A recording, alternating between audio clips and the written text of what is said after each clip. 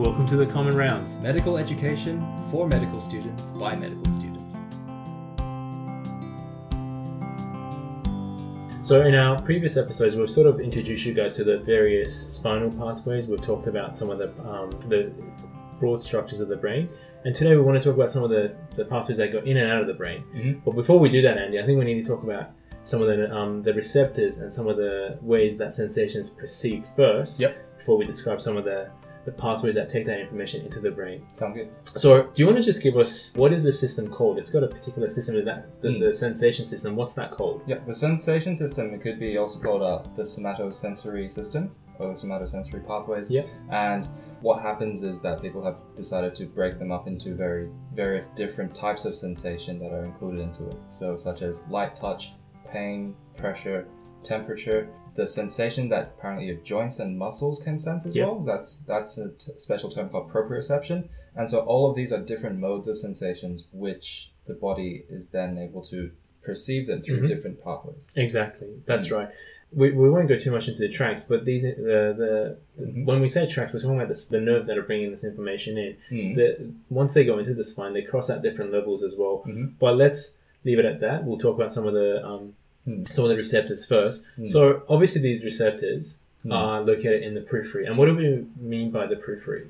Anything outside of the spinal cord, so let's say in your legs, arms, trunks, and feet. Exactly, because there are actually no sensory pathways within the spinal cord itself. There's no receptors within the spinal cord. So most of the information we receive is actually from the periphery. Yep. So there are two really broad receptors involved with discriminative touch. So, when you can actually feel a touch when you're, placing your hand on a table, for example. There are the rapidly adapting and there are the slowly adapting. So what are some examples of rapidly adapting receptors? There's these different particular types of receptors and their names. So for a rapidly adapting receptor, it refers to, let's say, the Meissner's corpuscles. Yep. Or the Pacinian corpuscles. Yep. And I believe they respond to different types of stimuli, don't they? Exactly, yeah. So I think Meissner responds to fine touch or changes in pressure, whereas Pacinian, they respond to vibrations. Yep. Is it? Yeah, I think so, and just changes in pressure. But the reason we call it rapidly adapting is the fact that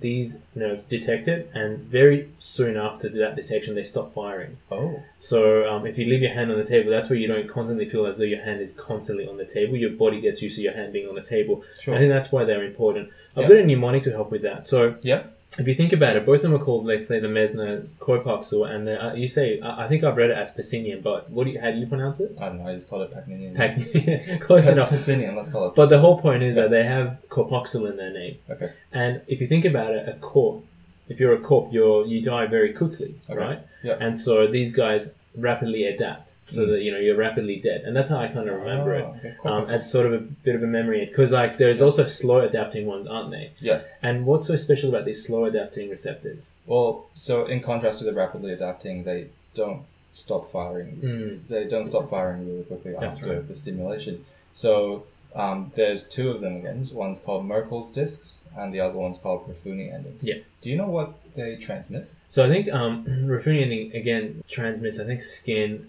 changes to stretch, but also deformation of the skin as well. Okay. And I think Merkel's sends pressure information, if I'm not mistaken. Okay. But the whole point is it's to recognize there are different receptors. One are quick acting, so they send rapid information to the brain. Ones are slower acting, and they send persistent information to the brain as well. Okay. We're going to expand on pain quite a lot in a future episode, but in terms of pain fibers as well, I don't think there are specific receptors like there are for discriminative touch.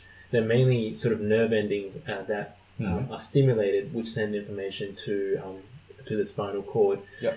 In terms of the pathways and the fibers that transfer it, do you want to explore that a little bit more? So I know there are A alpha fibers that are very quick acting. There are A beta fibers which are all myelinated and they send information quite rapidly. But there are other fibers as well, aren't there? Yeah. And so these sensory fibers I think the difference is in terms of their axon, the size, as well as whether they're myelinated or not. And in the previous episode, we've talked about why and how the diameter and the myelination can affect the speed. Yeah. Long story short, the thicker or the larger the diameter of a fiber, the faster it goes. Yeah. And whether if it has myelination, then that makes it faster as well. So the largest and fastest fibers are called A alpha. Yeah. And then they're both myelinated as well as they have a thick, they've got a large diameter. That's right. The A beta fibers are the second fastest one. They're a little smaller in diameter, but they're still myelinated. Yep. A delta fibers are the third type of fibers, and they are very they're a lot smaller in diameter compared to the previous ones, but they're still myelinated. Yep. And the slowest one would be C fibers, I believe, and they are unmyelinated with a very thin diameter. Exactly, that's right. Yeah. So the A alpha fibers send proprioceptive information to the spine. Mm-hmm. The A beta that we mentioned sends sort of discriminative touch, so from those receptors. Mm-hmm. And A delta and C fibers are mainly involved with pain. A delta, I think, does a lot of the sharp, piercing pain, whereas C fibers does that dull, aching pain persistently to the brain.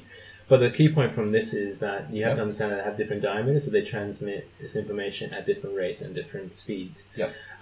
So that's it from a sort of a sensory receptor point of view.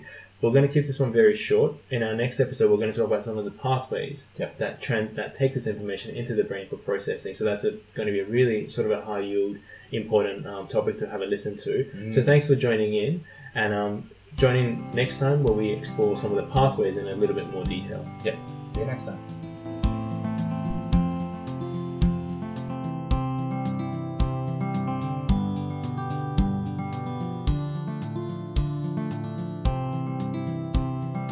Our episode today was put together by our executive producer Gautam and our core editor Cindy.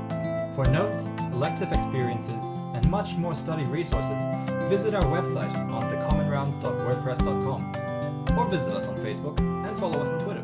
If you like our episodes, please subscribe and rate us on iTunes. It means a lot to us. You've been listening to The Common Rounds. I'm Hamid. And I'm Andy. And we'll see you next time. See you next time.